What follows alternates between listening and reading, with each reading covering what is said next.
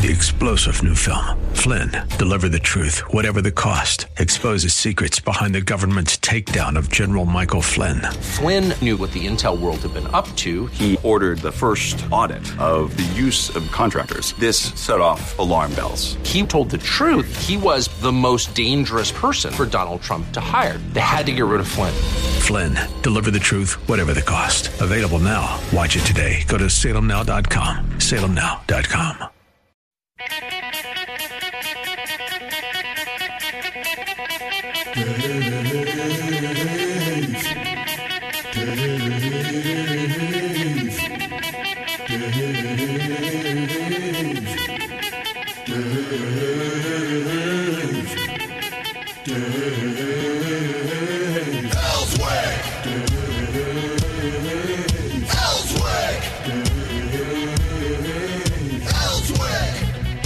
Well, it's a Thursday, and there's nothing going on in the country today, so we'll just wrap it up right now and figure we'll talk about something tomorrow. What do you think that work? Sir? Yeah, we'll head out of here. We'll see you. The governor is in the studio today, and to say that there's nothing to talk about would be a major lie on my part. There's a lot going on in the country. There's a lot of debate going on in the country, and for once, I sit down and look at the position that people are facing dealing with this whole illegal immigration situation, and it seems to me that the federal Congress has screwed things up so badly, I don't know if they can extract themselves from it, Governor. It's really messed up. A complex set of immigration rules that everybody's trying to follow. The courts are involved, so it's Congress, but then courts have set so many different restrictions. So it's very difficult, and President Trump is trying different things as to how we can protect our border. And obviously, that didn't work well whenever you were looking at charging individuals that came across illegally and then separating them from their children. That didn't work, and he did the right thing by going back and saying we're not going to do that anymore. He saw the images on TV, said that's not good for America, and so he changed that, but he's trying to figure out some way to stop that incredible flow of undocumented illegal immigrants that are coming across our southern border. And it's from Central America. It's many different places, and it's a tragic human episode that we're seeing.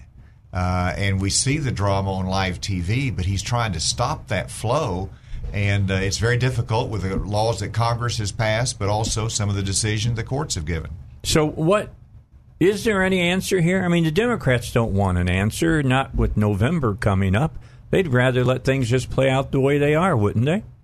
That's exactly right. The Democrats are trying to use this as a political weapon and to their political advantage for November. I mean, that's the nature of an election year. But when it comes to these human issues, you just got to try to make good judgments, and you've got to try to make good decisions for the families, but also for the security of our border. You may have a difficult decision to make. I mean, the federal government is looking at Little Rock Air Force Base as somewhere to bring these children and families to. I mean, there's two aspects here that impact us as a state. First of all, I sent our Arkansas National Guard to the border to support our border security efforts. And it took a governor to say, yes, I want to do that.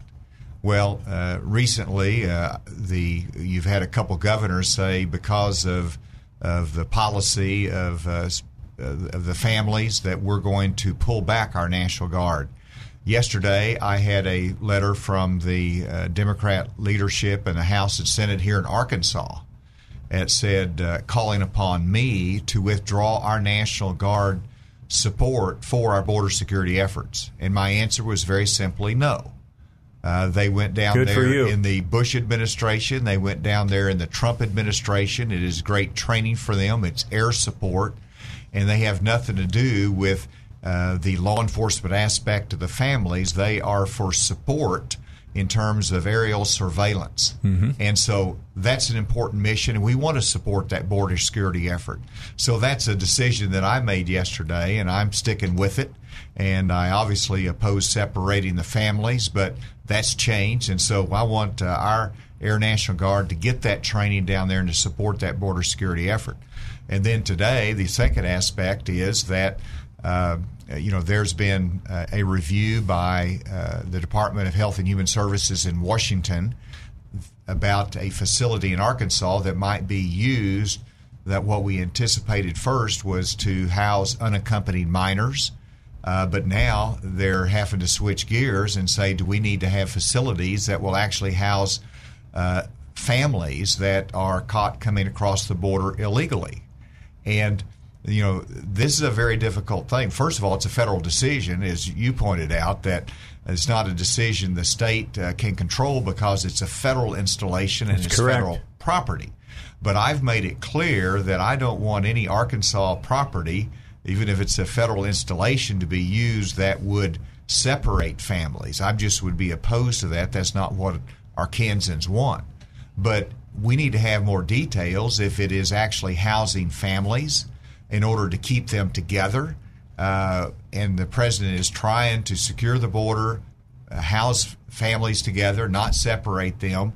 I want to make sure that they have adequate facilities. I hope that Arkansas is not needed in that, but I want to get more information on that. And so, there's a lot of questions that are coming up today. We're just simply trying to get more information and see where this leads. So let's try to help the listeners kind of understand where we're stuck when it comes to this. The Trump administration is trying to do something about illegal immigration. I give him all the props in the world that he's trying to get something done. That he's not getting any response that's positive for the Democrat Party is, very evident, because he signed that letter yesterday, executive order. As soon as he signed it, Democrats said, that's not enough. Now we got to do this. And if he does that, they're going to say, well, we need to do this too. Absolutely. It'll never stop. It's gamesmanship on their part. You look back whenever President Trump went out on a limb, did the right thing, and said, we want to solve the problem for our DACA children. And I just need to have the Democrats to support, what was it, $80 billion to build a border wall to get that started. And all they had to do was to say yes, and we would have had a solution for our DACA children. But they didn't want to say yes because they didn't want the president to have credit for it. And for whatever reason, they didn't want to get it done. But they said no. And therefore, it strung that issue out and made everything worse. And now, let's just think through what President Trump is trying to do. He wants to end catch and release. And I dealt with that whenever I was at Homeland Security. I had to deal with border enforcement issues. And that's whenever they come across the border, and we would generally take them and just put them back to their home country. We'd send them back. Well, what would they do? They would just turn around and come back again. And so this administration said this is going to be now a criminal offense. It's a misdemeanor for one time, and it grows to be a felony if it's multiple times. And so if you arrest them then, and if you release them immediately, well, again, you've done no good. And so you've got to be able to make sure there's a consequence for coming across the border illegally and violating the law. And then they bring the children with them, and some probably do it intentionally to know the rules to game the system, but others, in fairness, come across, they don't know our language. They're coming from Honduras, they're coming from El Salvador. They don't know, they aren't following the news. They're bringing their family in because they have a war-torn environment there, or gang violence, and so they're coming for their benefit of their family, so they don't know what's happening. And so they come across as still illegal, and that's why the Trump administration is saying, go to the port of entry. Go to the port of entry, and you can be processed there. And they can claim asylum, and they can be processed in the right way. So that's what the Trump administration is trying to do, direct them that way. But if you come across between the ports of entry and you come across illegally where it's a criminal offense, then if you want to discourage this kind of behavior, you've got to have a consequence to it. So now we're saying let's keep the families together if we're going to charge them with a misdemeanor or a felony. Then you got to sort through that. That's a curve that was thrown to the those operational people yesterday, and they've got to figure that out. This is complex. Yeah. It's what I hope everybody sees. Yeah, it's pretty crazy, to be honest. And like I said, because of all the political gamemanship that's going on, I don't see any kind of solution appearing on the horizon anytime soon. I don't either. You can't pass immigration reform in an election year. It's hard enough any time, but it's going to be particularly difficult this year. And so people want to play politics with it. So I think it's important for the people of Arkansas, one, to understand that this is complex and there's not any easy solutions, because you're competing with two great American values. One is our extraordinary sense of compassion, that we're an immigrant nation and we see people coming here and we have compassion for them, and that's the nature of America. And you balance that great American value of compassion with the other great American principle, which is the rule of law, and those are in conflict here. Yeah, they are. And I always slide off on the rule of law, but you got to balance that with compassion as you're implementing it. And I think that's what President Trump saw yesterday. What is the solution? Ultimately, it is to secure that border. Whether you do it through a wall, which we need more of that wall, physical wall, but you also need, in terms of a technological barrier there, that we can actually protect those families so they don't come across and endanger their lives. And we can save lives. We can do it in an orderly fashion. But then, as you said, Congress has got to act to reform our immigration laws so they make sense, so that the people in our employers in Arkansas, when they need to have an immigrant worker, can actually get one through a legal process, so that we can. And I think Senator Cotton has had some good ideas of trying to restrain some of the chain immigration. Yep. Where it is so broad, and I think that can be narrowed some. So Congress has to address this, and quite frankly, it's probably going to have to be in a non-election year where you can get people at the table and say, what can we do together? And I hope they can, but it's not going to be done this year. All right, let's take a break. The governor is with us to the bottom of the hour. It's the Dave Elswick Show on The Answer. All right, back with you. Don't forget, big things going on at Horton's Orthotics and Prosthetics. We were there live yesterday. Today, they're tearing down about a third of the house that they've been in since 1984 over on 12th Street, and building a state-of-the-art facility for Horton's. They've gone from one location that I've known of ever since I've been working with them since 2002. They've now grown to 12 or 6 locations, with a lot more in the future coming. They got Little Rock, North Little Rock, Bryant, Conway, Fort Smith, and Searcy. This new state-of-the-art facility. You have a gate room. I can't tell you exactly on the air everything that they told me yesterday. All I can tell you is that they got some of the most interesting 21st century technology that I've ever seen.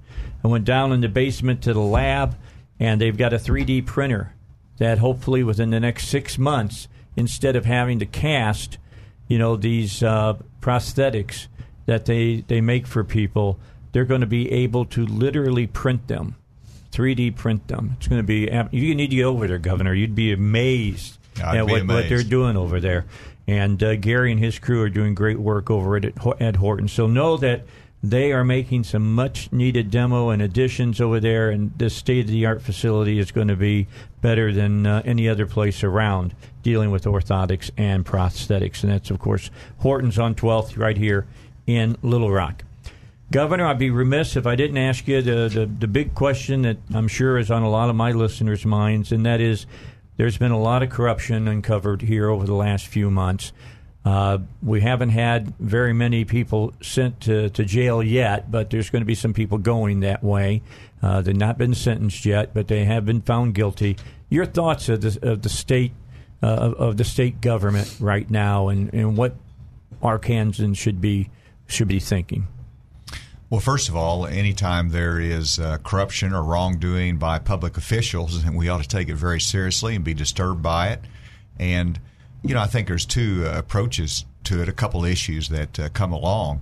I mean, first of all, is there any greater rules that we can have that would provide more transparency, that would prevent conflicts or awareness of this? And and help people do the right thing. So that's a fair debate, and that's exactly what we're having, and I've made some recommendations along that line. I think the second part of the equation, though, is that you can have all the rules that you want, and if you have somebody that wants to take advantage of their public stewardship and do the wrong thing, and then that's the frailty of man. It is the human condition, and it's wrong, and it needs to be investigated and punished. And right now, you've got a number of investigations going on. It crosses administrations. Much of what they're investigating now occurred back in 2012. In 2012, I was in the private sector. Mm-hmm. I was working for a living. I was out of office, and much of they called it the year of greed, according to the Missouri police statement from Rusty Cranford. Yeah. They called it the year of greed. Well, that was 2012, and I was in Rogers, Arkansas, practicing law, not in the public arena. And so this crosses administration. And then it crosses political parties as well. And so we've got to look at our rules to see what better we can do in terms of transparency and avoiding conflicts. And I think the Senate took a wise step. We have to be open to anything else that we ought to do.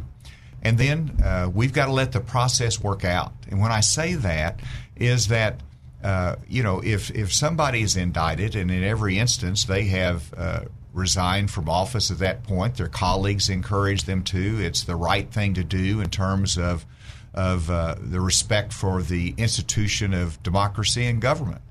But until that happens, this constant call for everybody to resign from office because there's a rumor out there is just fundamentally wrong. And whenever you look at Texas, Kay Bailey Hutchison, you remember her? Yep. You've got a history. I remember Kay very well. Well, in 1994, I believe it was, she was indicted with multiple felony counts while she was a United States Senator. Now, I'm just thankful she didn't resign. She fought that thing and was found not guilty. Mm-hmm. Whenever you had Governor Rick Perry, he was running for President of the United States. And in the middle of his campaign, they filed criminal charges against him that were later dismissed. And so I'm glad that there should not be, every case might be different. Circumstances are different. Those are obviously politically motivated. These are federal investigations, but you've got to let them play out sometimes. And I think the standard of indictment as to making a decision, even then you could argue that Senator Ted Stevens, he had to resign the United States Senate, but he was later found not guilty and found that the whole Department of Justice, at least an element of the Department of Justice, was wrong. I also get a little bit of kick out of that. You've got to balance it in perspective that you have a lot of people that are criticizing what's happening in the investigations with President Trump, and not giving all of those credibility. And so there can be investigations that even go down the wrong path. And so you've got to let the system work, and that's what is fundamental about America and about our democracy. So let's take it very seriously, as I do. Let's adopt new rule changes that are needed, and then let's make sure the investigations go on, and let's see where the future holds. Well, we've said on our show here that, of course, everybody is innocent until proven guilty. I don't want this to turn into a hashtag Me Too movement where people are losing their jobs and all kinds of stuff just because somebody comes up from 20 years ago or something and says something happened. Give us proof, show us that there was wrongdoing, and go from there. But let me ask this question, because you said punishment needed to be melded out. That would mean that in January, when the group gets back together, when the General Assembly gets back together, they need to put some teeth into some rules that if you do this kind of stuff, you're going to be punished for it.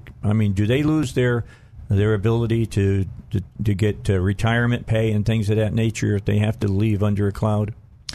Those are all absolutely fair questions to look at. I think that I had represented a Pentagon worker once, and he was convicted, and under federal law, you lose your pension. Yep. If you're convicted of certain kinds of wrongdoing. And I certainly think that should be something that looked at as a consequence as well.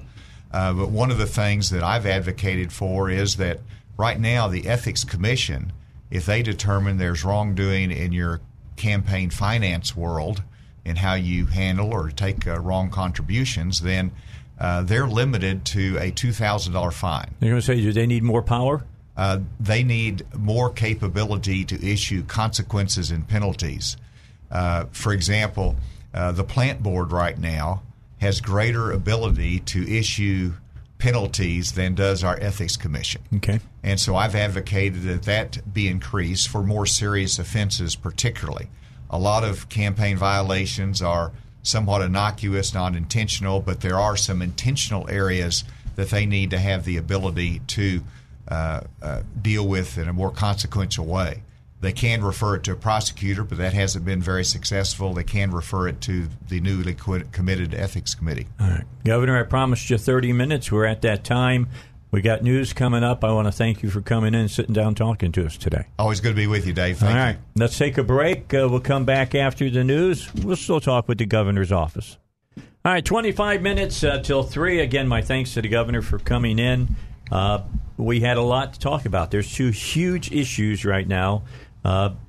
In fact, I'm going to just say that corruption's a big issue that we're going to be dealing with that now for months, trying to figure out some way to get some of this stuff under control that's happened. However, what's going on with the immigration and that the state's going to be stuck with what the federal government tells them to do is a huge issue right now. And I'm going to be interested to see if it ends up in court, because it didn't sound like the governor was all that excited about bringing people into Little Rock Air Force Base.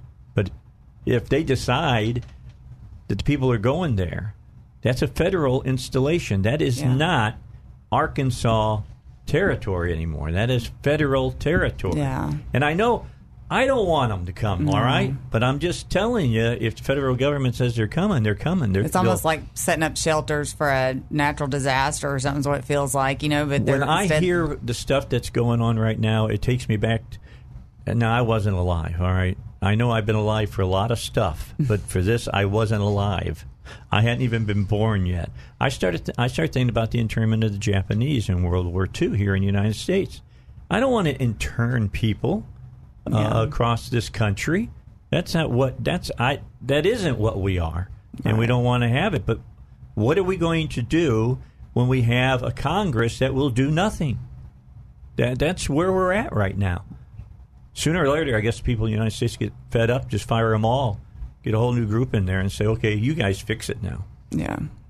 I believe James, what do you say? See, I'm with you. You heard how I talked to the governor about this. I don't see anything happening.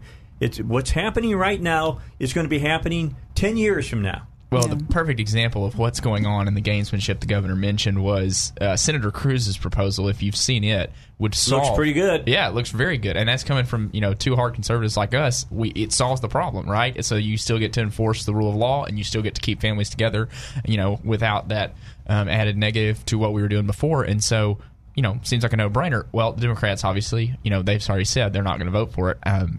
Manchin's running in a re-election year.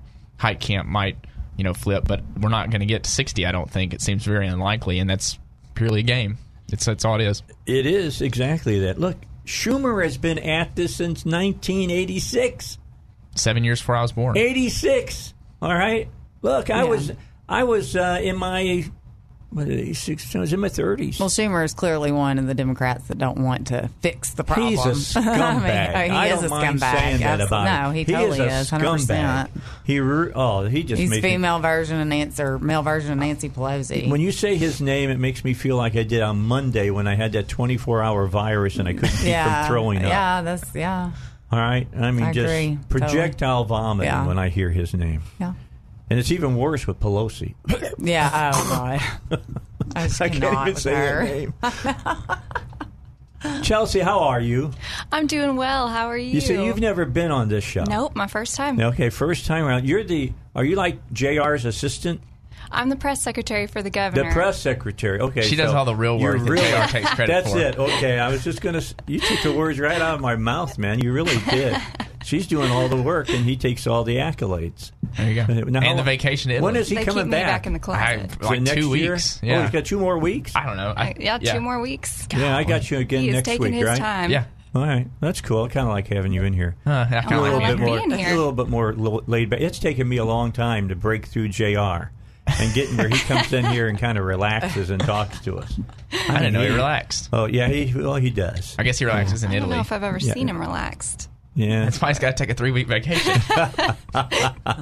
Yeah, he goes for 2.5 weeks just to relax, so they can enjoy a couple of days over there while he's there, having some vino and some good food. Good place to go. Yeah, to go there. Right. Yeah. Now you tell me if I'm not wrong about this. Shelley is a very insightful person. I made this statement to James last week, or maybe it was 2 weeks ago. I said he's taking his wife on their 5th anniversary on a 3-week trip to Italy. What are you going to do on your 25th wedding anniversary? Can't outdo it. Yes, he can. Wow. By staying at the luxurious 5-star Trump Hotel in North Korea. Oh, we forgot about that. I came up with the solution on air. By that, By then, it'll be up and running. And make sure you buy tickets to take a tour of the Gulag over in the north part of the country there. Yeah. You don't want to miss all that. You definitely want to miss that. In the latest fashion designs that everybody wears. Where are you from? I am born and raised in Texas. Boo. Where in Texas? Dallas, the Dallas area. Okay, well that's close to Arkansas. Well, I got to Arkansas as quick as I could. All right. I got married to an Arkansas boy, and we planted here, and we've been here for 3 years now. So your family didn't disown you when you married somebody from Arkansas? No, my parents love my husband. The majority of my family lives in Texas. All right, really? They live in San Antonio, and then the other part of my family lives up in Sherman. All right, yep. So, I know Fun fact. those areas very well. Chelsea's husband and my wife both went to high school together, and neither one of us are from Little Rock at all, and now we both work for the governor. I noticed that she did not boast about that. Oh, well. No, I'm not the one wearing cats on my shirt. That's true. Put the main thing here. Okay, you got it on. Okay, this is a shirt that I bought. I'm gonna stand up here. He actually paid money for this. I did pay legal money for that. Cats and fireworks. I love this. It's got fireworks and it's got flying cats. And, of course, American colors. Absolutely. American flag. Absolutely. It looks like America. Where did you find that? The trash can. Let me just say, the brand is George. If it's George, where do you buy George at? Walmart? You got it. At the Walmart. It's got your answer, though. When will Democrats get with Republicans to pass immigration? Fly. There you go. Absolutely. Yeah. Not when pigs fly, when cats fly. I can give me a pig, I can make a pig fly. I don't know about cats without getting blood drawn. So what got you into this line of work? Is this what you were studying to do? Well, I went to John Brown University for the purpose of communications and public relations, moved to Little Rock for a job for my husband, and one thing just led to another. I've been with the governor for about 2.5 years now, not in specifically this role, but man, what a guy to work for. He is just the same person behind closed doors as he is in front of everybody.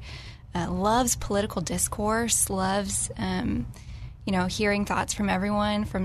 He loves surrounding himself with advisors, loves going to places throughout the state and hearing the voices of Arkansans. And man, it's been an honor to work for him. What's been the biggest surprise about the job? What's the toughest thing that that it's brought to you?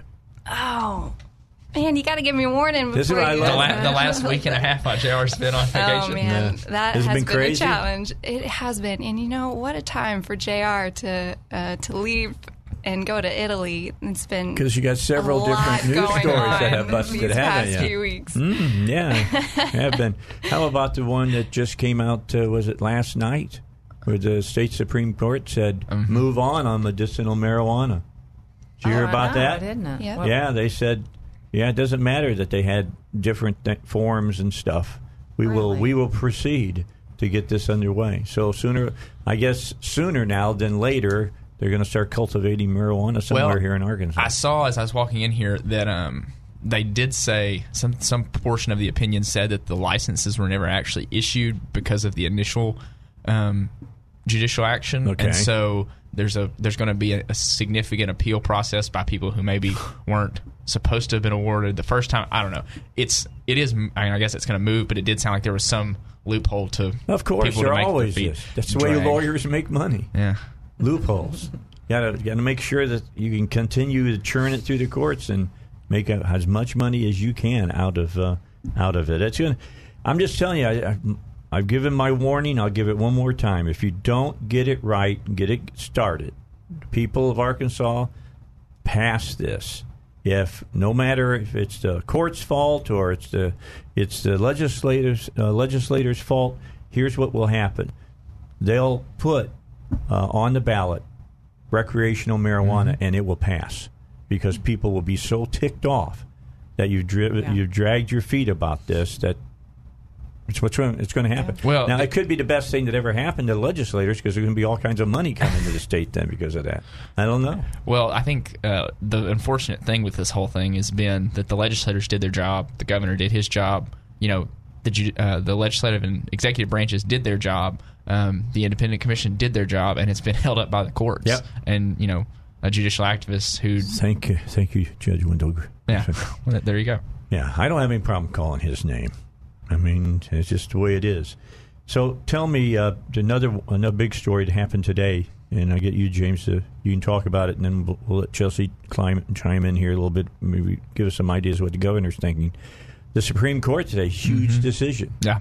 They said that states can charge sales tax on the Internet. I saw that. So, you know what, the only thing that's kept that from passing here in the state of Arkansas was just that. The Supreme Court had ruled that they couldn't be forced to pay sales tax. Now they can be. So I think you get to January, one of the first bills that's going to end up being filed is going to be getting sales tax. If there's not a congressional act before that. Yeah. I think it's important to remember. I know a lot of people are upset because they see this as a tax increase. And at one point I would have agreed with them. But if you talk to the mom and pop shops, talk to the people on Main Street, I know a guy that owns a tire shop in North Little Rock, and he's told me repetitively people will come in, they'll shop the tires, they'll look at them, they'll look at the wheels, and then they'll say, how much is all this? What's the brand? What's the name? And they'll walk out and they'll go order it on their phone as they're walking out because they don't pay sales tax on it. Mm-hmm. And so, we can talk about, could we, do X, Y, and Z with the new revenue or whatever the argument is, but it really is an issue of fairness, and, the marketplace should be, something that is equally fair.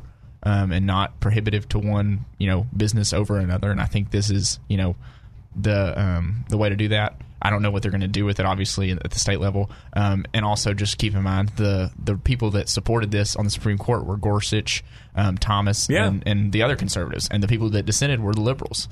And so, although I think Roberts may have been in the dissent. I can't remember. But he's all over the place anyway. So we don't know what he is.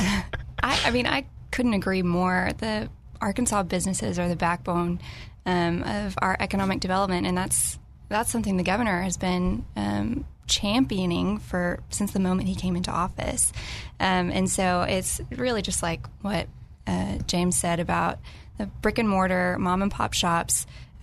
This really levels the playing field and it keeps them from being disadvantaged by these huge businesses and corporations that haven't been charging sales tax until now. Well, it used to be that Amazon didn't. Amazon does now. I mean, yeah, and that's the other thing. A lot of these larger online retailers have been doing it. Exactly. And so, the smaller the online small businesses have a competitive advantage over our Arkansas-owned, Arkansas-operated small businesses, and so this, will just help level the playing field. And again, we can debate what we want to do with that additional revenue. I can tell you right now, the biggest thing that's going to come up because of what happened 2 years ago. Roads. That's why they were trying to get it passed 2 years, or less what they said they were. Yep. Why they were trying to pass it 2 years ago is they wanted a revenue stream for roads. However, That's a huge revenue stream. Mm-hmm. I mean, that's going to be a big, big revenue stream. I don't know if we want to see that happen or not. And I'm sure we'll have plenty of debate on it. Oh, it's the legislature. Of course they will. All right, let's talk to Kevin. He's in Little Rock. Kevin, how are you? Welcome to the Dave Elswick Show. Hi. What she just said about mom and pop shops, well, I own one, and I'm only on the Internet. So this does impact small businesses. Yeah, how does that affect? Do you think that that's going to affect businesses that are just on Amazon too? Yeah, that are just internet based. Is this going to slow down? Do you think innovation as far as that's concerned? I do. Okay, I've been seeing a lot of talk about that they think that it will slow down innovation, because why would you want to put the money in to innovate when they're going to cause you to have to innovate just to be able to collect the necessary taxes? Yeah. So it's going to be interesting to see exactly what happens, how that all plays out. Well, and of course, the consumer gets punished because now they're having... Of course we do. Sure, you know, sure. We always get punished. Big circle, it just never ends. It is, and it's unfortunate that we've got to this situation. But if you look at the market fairness as a whole, the mom and pop shops who are at a disadvantage right now it's because the way the Supreme Court had ruled and the way the law was structured before, online businesses didn't have to. Obviously, in an ideal world, no one would have to pay taxes on their the goods and stuff they sell. And wouldn't that be ideal? Yeah. But the sales tax in Arkansas is absurd. There you go. Totally absurd. I mean, it's so high. I mean, so I don't know. I have a problem with it. All right, let's take a break. We'll take a break, come back, finish it up. Here on the Dave Elswick Show, it is a Thursday. You're listening to Our Time with the Governor's Office. If you missed him, the governor was on from 2 to 2:30. We will repeat that at 5 o'clock to 5:30. And if it's 5:15 right now, you're listening to that repeat or you've already listened to that repeat right now on the Dave Elswick Show. All right, let's finish up this hour here on the Dave Elswick Show. James is here. Chelsea's here. And so, Chelsea, where do you want to be in 5 years? Because the governor. Personally, or where do I want to see the state? Well, if he gets I want to know where you want to be. I want to know. You're working for the governor right now. If he gets reelected, 5 years, he'll be finishing up his second term.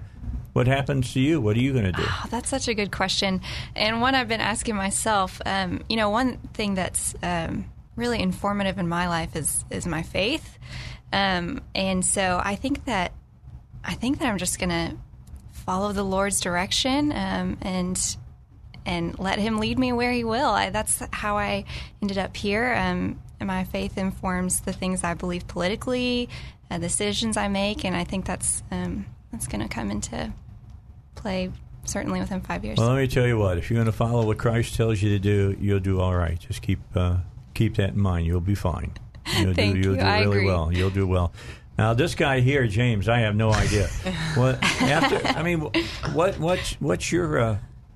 are you hoping to do, James? I mean, retire. You got the campaign going right now. I wanted to ask you a little bit about that here before we finish up, but that's going to be over pretty soon. Yeah. I mean, November.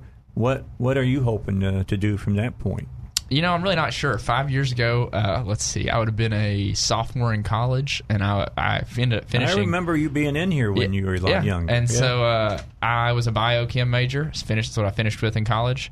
And I was planning to go to medical school, and now I'm sitting here with Dave Elswick in a cat shirt talking about the governor running for re-election. So I like that. I don't really know, but the campaign is over in November. So if there's anyone out there listening that's got a good job, I'm happy to send you a resume. You can shoot any job information to me. No, I'm just kidding. Yeah. So I really have no idea. Treat with caution.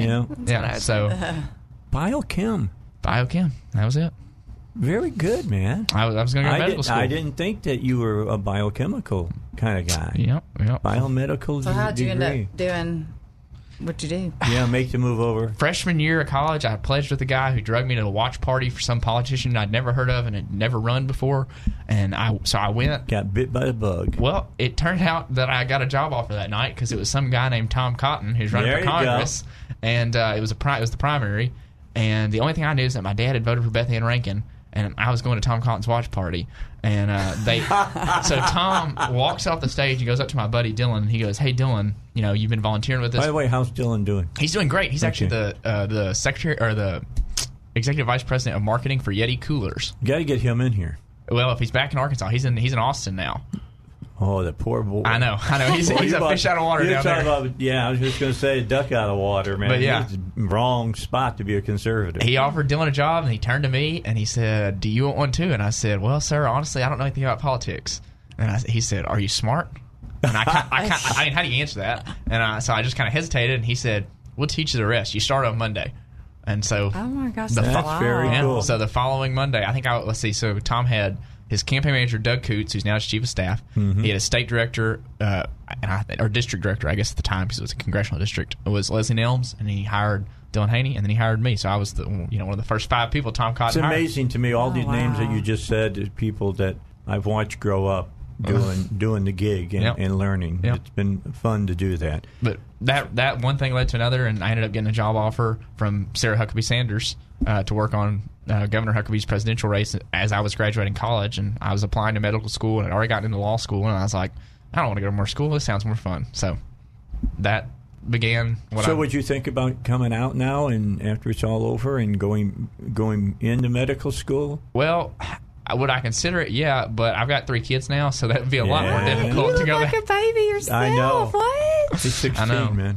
No, I'm just kidding. How old are your kids? They are 2.5, 1.5, and 5-6 months. Oh my god! But the older 2 are adopted, so I didn't actually have them 2.5 years ago. So. That says a lot. He looks like he's 21, 22. My favorite quote of the whole primary election was on Watch Party night. I was on TV. I think it was Channel 7, and some lady commented and said, "Why are we watching this? Who even is this 12-year-old?" And then I think someone else commented and said, "Isn't it past your bedtime?" Oh yeah, and someone else asked if it was past my bedtime. He looks so young. Milk and cookies time. I know. All right. James, I'll see you next week. Chelsea, thanks for coming. Yeah, I enjoyed it. It's a pleasure to have you in. If you want to come back next week, feel free. I'll be back after the news. That's coming up next.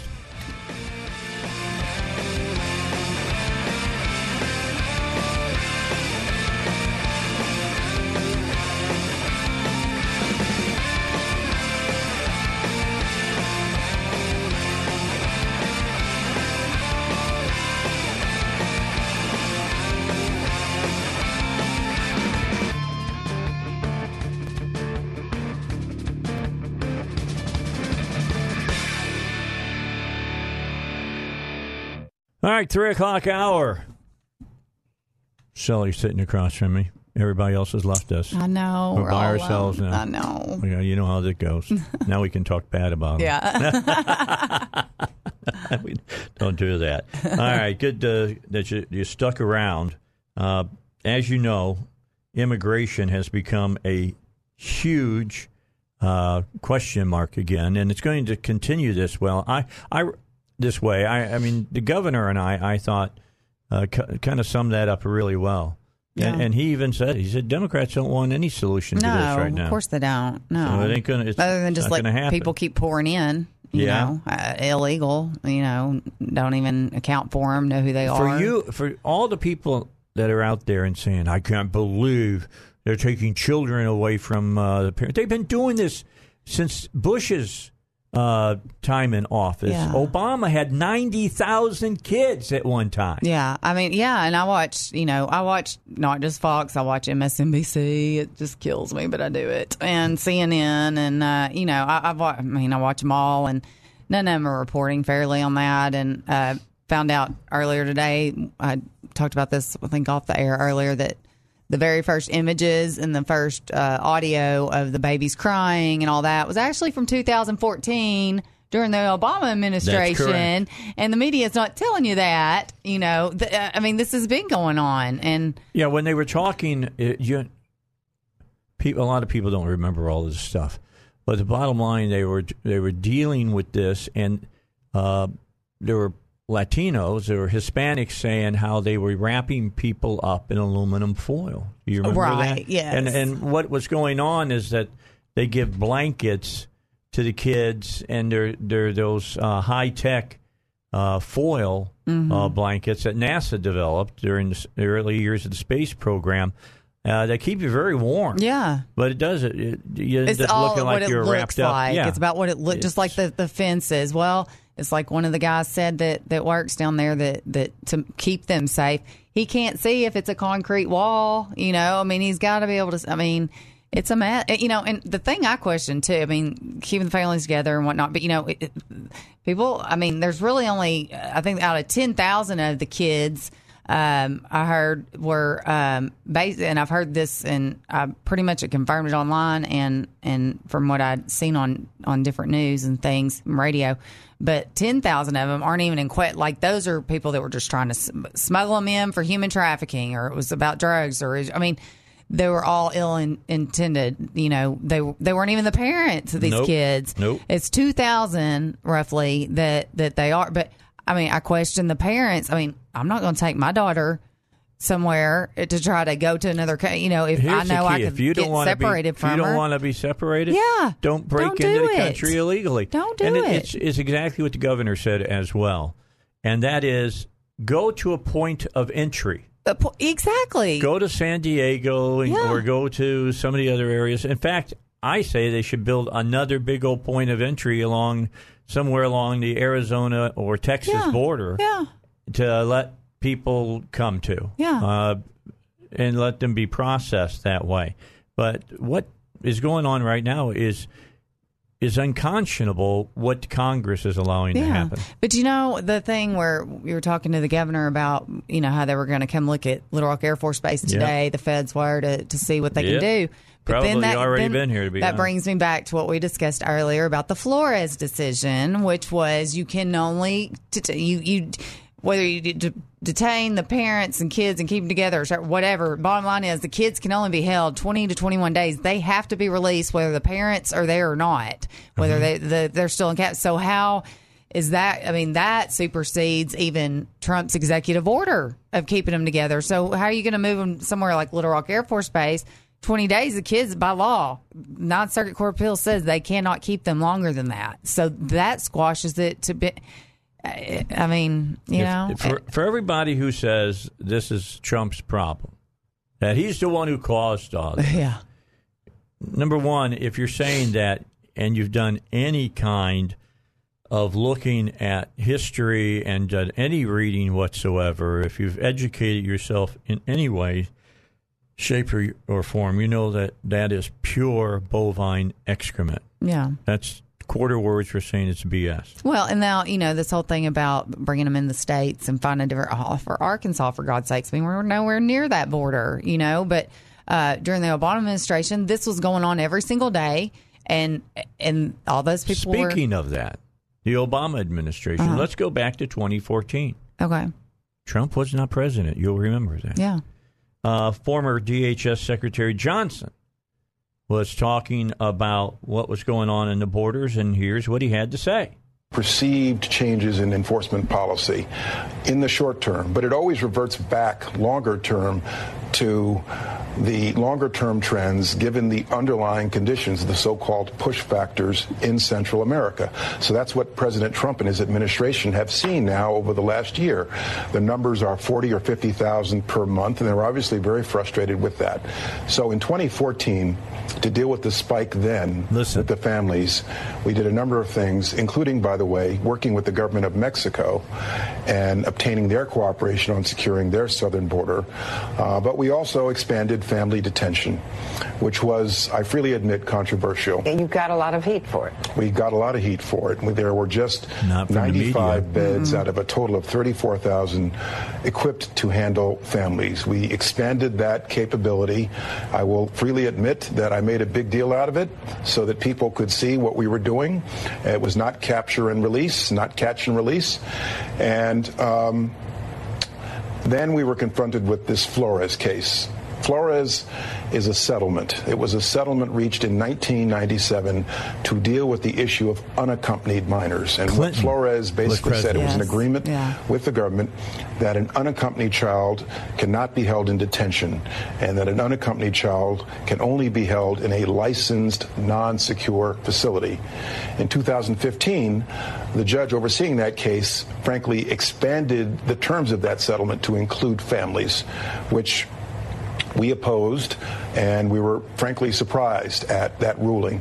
And that's what this administration is dealing with now. And so if you read the executive order very carefully, The president saying, okay, it's now our policy to keep families together, but we need to go back to this judge and get her to agree to change the terms of that settlement.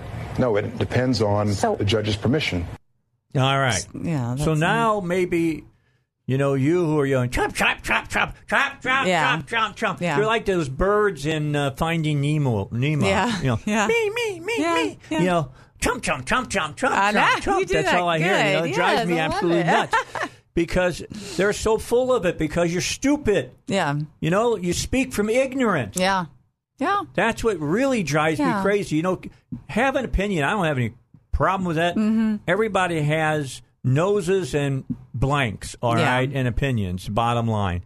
But make your opinion something that has factuality to it. And not just where you're watching one network who just omits anything and everything that makes their position look bad, or the fact that this went on during Bill Clinton administration and then on into the Obama. I mean, we just heard that the Flores decision was made in 1997. Yeah. This is why I lay the blame firmly in the halls of Congress. Yeah. Because that's where it belongs. Yeah. They're the ones that are refusing to do anything. I'm not saying that there's none there that don't want to fix this, but I'm going to tell you there's enough on both sides that don't want to see it fixed because they see it as political gain for it not to be fixed. Yeah. They can keep revving up the political bases and getting additional monies into the coffers and getting people to go to the polls and to vote for their particular side of the issue. Yeah. Could we please try to fix it? Well, we could, but we won't. It's not going to happen. And there's other, issues and ways you can go about doing this, not just by actually what he's doing now with them on the zero tolerance deal. But I mean, I'm not an expert on Mexico. I've done some research and whatnot, but there's got to be cesspool. Yeah, it is, and there's got to be some kind of stress and pressure he can put on the president of Mexico. And it could also, I just called it a cesspool. Yeah, that's just like I just called it an S-hole. Yeah, okay?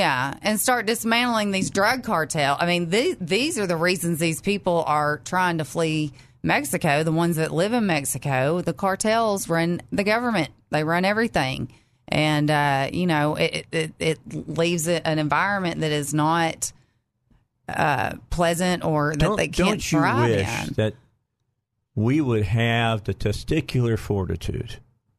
Boy, that's a nice way to say something else. But the testicular fortitude to send some wet teams undercover into Mexico and assassinate the power structure of every cartel we could get our hands on. Yeah.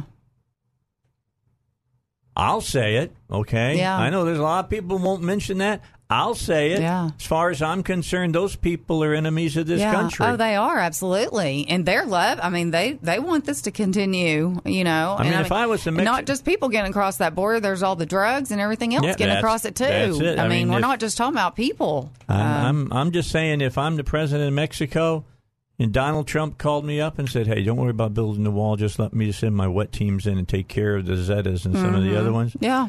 I'd say, bring them. Yeah. Bring them. That's what Sicario is going to be about. All right? I can't wait for that movie to come out on the 29th. What is it? Sicario. Oh. It's a movie that... Is it Sicario? Is that right? Sicario. I was instantly thinking about that movie, too. That's basically what it is. They're going in undercover, and they're going to start killing different people in the cartels and start a war amongst the cartels. Well, it's going to have to come down to it at some point. I mean, it is,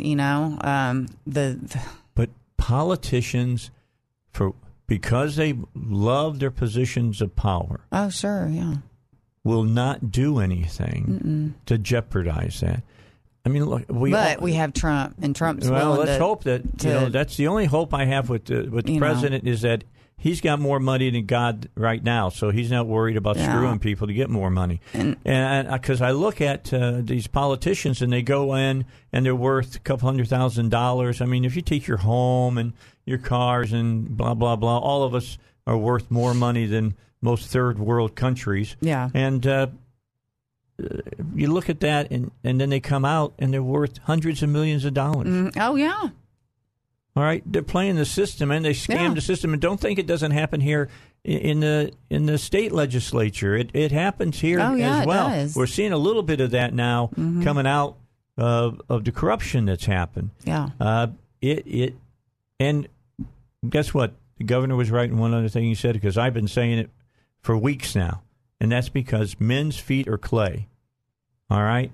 Every guy or woman that gets elected to a position has the possibility of taking a bribe. Oh, sure. Some will, most won't. Yeah. But some will, because they just can't help themselves, evidently. But, our whole election system is fundamentally based on that in a sense. We don't call it a bribe, but, I mean, you get money from lobbyists. You get money from here to fund your campaign. I mean, that's all influence. I mean, it's not technically legally bribing, okay, but it kind of is. Yeah, I mean, what do you expect when they give you money? I mean, they're not just giving it to you because they love you and want to see you smile and do good. I mean, everybody's got motive. All right, we got a break, Shelley. We got to take. Let me play a cut for you. Cut number 1. This is President talking about Democrats, and then we follow that up with the Speaker of the House and what he had to say about the Democrats and immigration as well. Here's Trump. Very serious crisis. Been going on so long. This isn't Trump administration. You look back at 2014 during the Obama administration. They have pictures that were so bad. They had a judge that said it was inhumane the way they were treating children. Take a look at some of the court rulings against the Obama administration. They talked about inhumane treatment. I read them. I looked at them. They're all over the place. Inhumane treatment. They were treating them terribly. We have a situation where some of these places, they're really running them well, and I give a lot of credit to Secretary Nielsen and all of the people that have worked. It's the nicest that people have seen, but it's still something that shouldn't be taking place. My wife, our First Lady, is down now at the border. Yep. Because it really bothered her to be looking at this and to seeing it as it bothered me, as it bothered everybody at this table. We're all bothered by it. But we need 2 to tango. We have 51 votes in the Senate. We need 60, unfortunately, because we have the ridiculous filibuster rule. So we need 60. And I think I'll get 4 or 5 or 6 from senators, frankly, running in states where I won by 25, 30, 40 points with Mike. And I think we'll get 6 senators, maybe we'll get 7 senators. That still doesn't get us to 60. So there's nothing you can do to get there. And people don't understand that. When we have a majority in the Senate, we have a majority by 1, but we need 10 votes. So we need 10, essentially, we need 10 Democrats. Not going to get them. They're told by Schumer and Pelosi, don't do it. Because we want to see if we can pick up seats. They don't care about the children. They don't care about the injury. They don't care about the problems. They don't care about anything. All they do is say, obstruct, and let's see how we do. Because they have no policies that are any good. They're not good politicians. They got nothing going. All they're good at is obstructing. And they generally stick together. I respect them for that. That's about it. Their policies stink.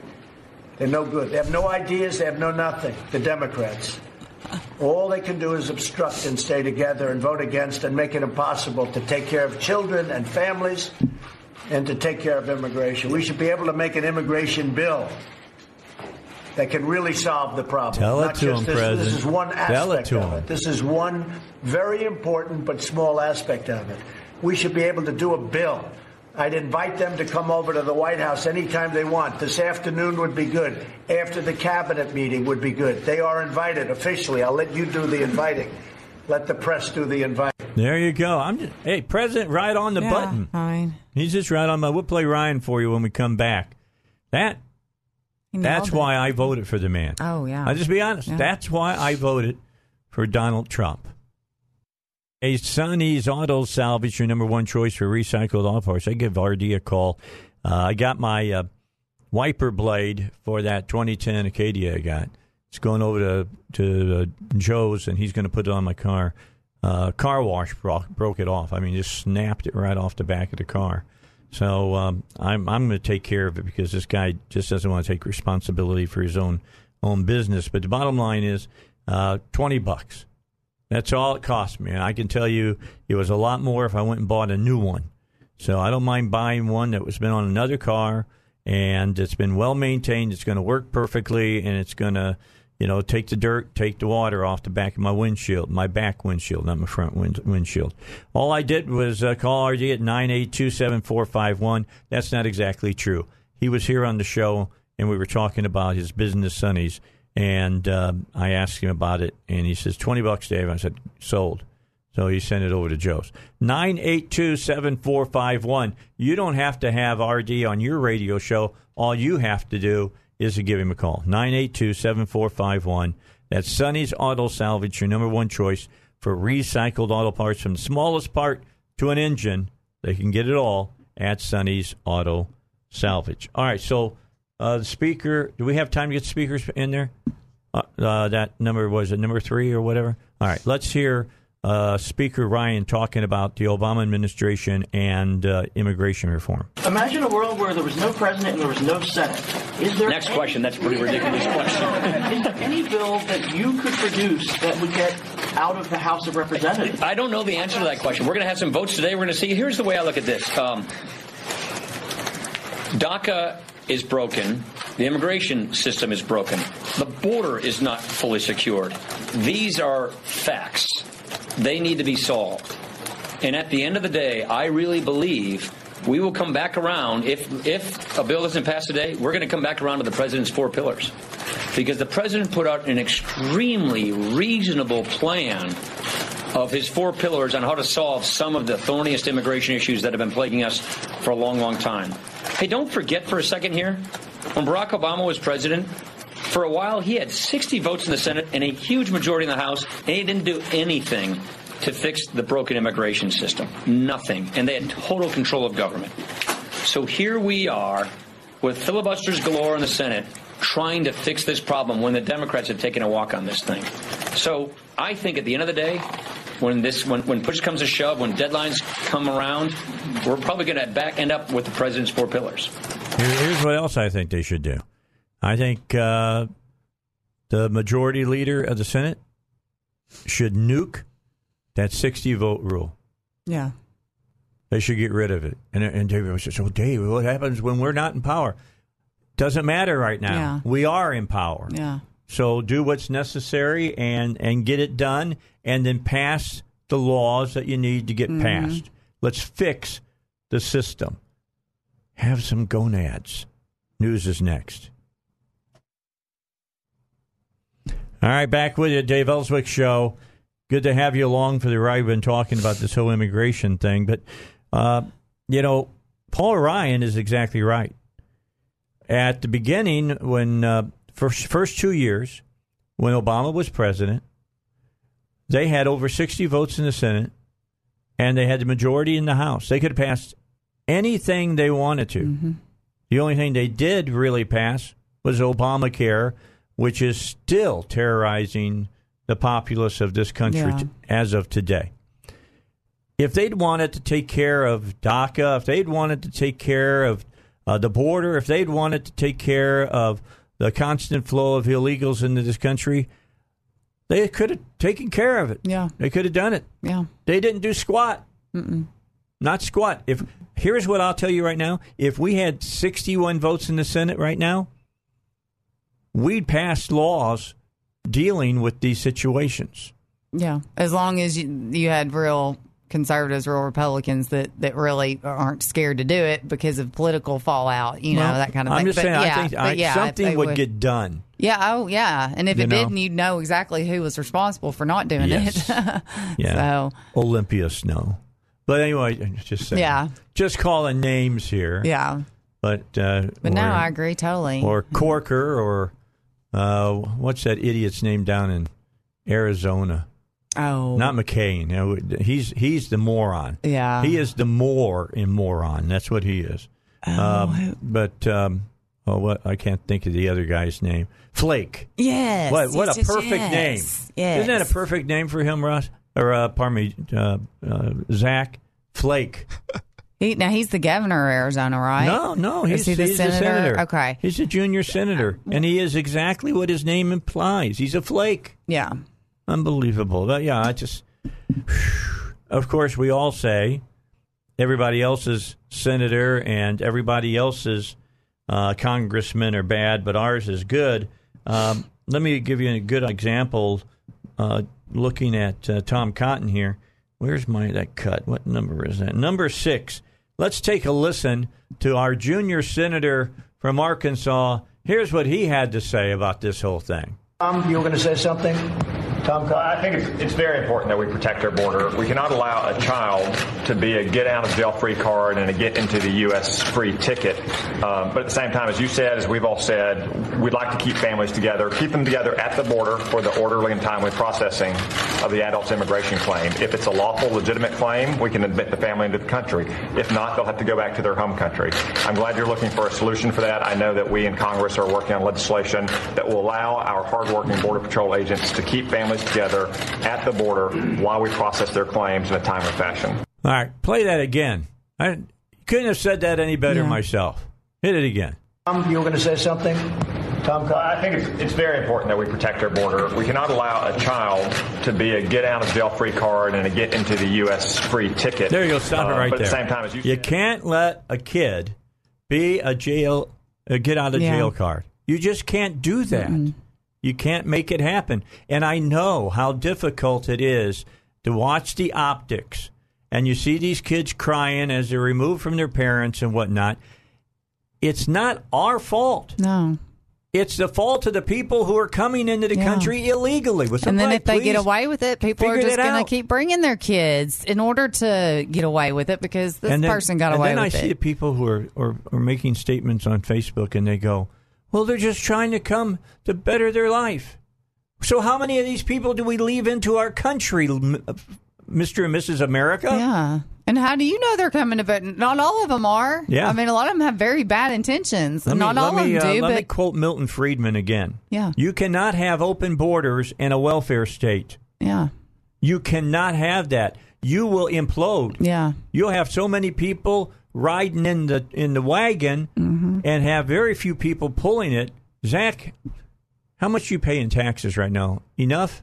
You think you pay enough? You want to pay about 3 times as much? No. All right. Well, we just have open borders and let them come on in here and live off the welfare of the country. Yeah.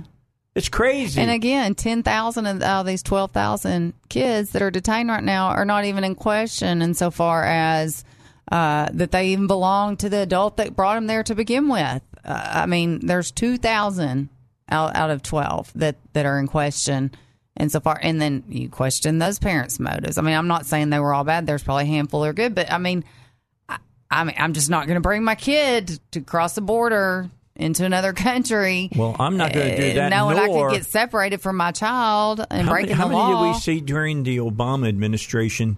Kids, 7, 8, 9 years old, right on the top of railroad train cars being sent here into the United States by themselves. And when you heard the horror stories that were going on of the massive rapes that were going on with these kids. The ones getting smuggled in. It was for God's sakes, people, open your eyes up. How many parents would subject their own children to that? Or open an 18-wheeler up and there's several hundred of them in there. What was it last year or last summer? Where they find them dead in Texas in back of 18-wheelers. This is not like white picket fences type stuff here. No. I mean, this is some dirty, low down. I mean, this is the. Can't do it anymore. If you wanted to see a whole lot of kids that were brought into the country illegally and put into sexual slavery, Backpage.com. Yeah. That's all you had to do. I mean, they closed down Backpage, I think. God knows they needed to do that. But the bottom line is, you got you had these young girls that were, and young boys that were being put on those websites, and hey guy, want to have a good time, blah blah blah blah, and they're working for some pimp that brought them over from one of these countries, promising them champagne and caviar and the American lifestyle, and all they got is hell. That's what they got. They got hell. I mean, you could also look at that's almost saving some of these kids' lives by stopping those adults that 10,000 different children didn't even belong to those parents to begin with. I mean, it's absurd that people are just, no, a legitimate family being torn apart. Nobody wants to see that.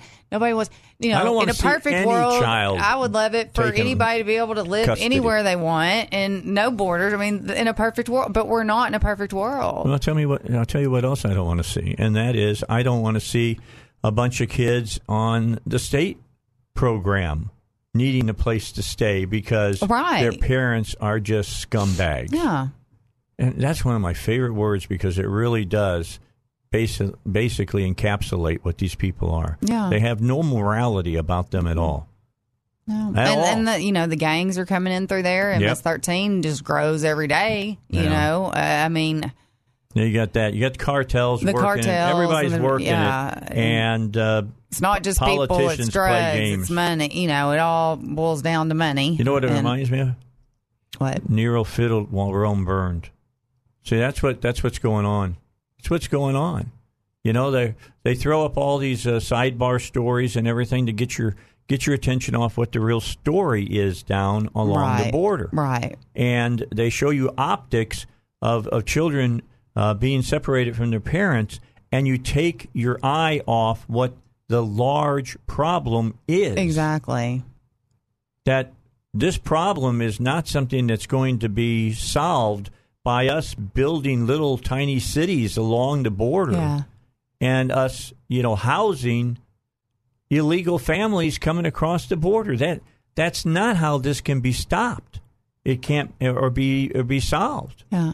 And Hispanic families always tend to be very conservative when it comes to family, and they're very, very, very family oriented, more than any other culture, I think. And those families, I guarantee you, aren't the ones sitting at the border right now being detained. They're not trying to take their kids and cross the border. They're not going to do that. They're not going to risk their family or their life or their kids' lives are getting separated to get across the border. The intentions of these people, the motives are not good, most of them. All right. Got a quarter till. Got to get a break in. Coming up at 4:05, State Senator Alan Clark will join us. We're going to talk about DHS with him. Some questions about what's going on and how they can be addressed and what he is planning for the 2019 General Assembly, because I know he'll have some laws that he'll want to see put into place to tighten up controls on DHS. Holland Bottom Farm, I hate to tell you, the strawberry season is over. It has been over for weeks now. Oh. Today's the first day of summer. No more spring, strawberries. They're done. But I want you to check. Can't get strawberries? No. I want you to check this out, though. You ready? Holland Bottom Farm. Fresh from the farm to your table. Squash, zucchini, eggplant, cucumbers, bell, banana, jalapeno peppers. Plus they're picking tomatoes, cantaloupes, and fresh blueberries. All that's out there and more. Fresh from the farm to your table. Eat the best produce and vegetables from Holland Bottom Farm out on 321 in Cabot.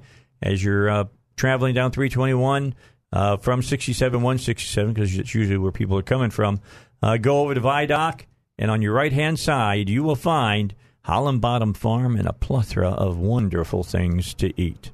Hey, I hope you heard the show yesterday when we were out at Horton's Orthotics and Prosthetics. Today they started destroying the old facility, or at least about two-thirds of it, and turning it into a state-of-the-art facility with the latest technology in prosthetics and orthotics. They have a machine now downstairs in their lab because they build all their own prosthetic legs and arms and hands and stuff there on location. But they've got a 3D printer now. I'll get you a tour over there, Shelley, so you can see. It's really cool. But they're waiting on the material that this 3D printer uses because Gary, the patriarch of the business, started it, I think he said 39 years ago, I think he started his business. He's been there at the same location, 1984. He's been there. But he was somewhere else before for a long time. But bottom line, talking to him, he's not happy yet with the formulation of this material.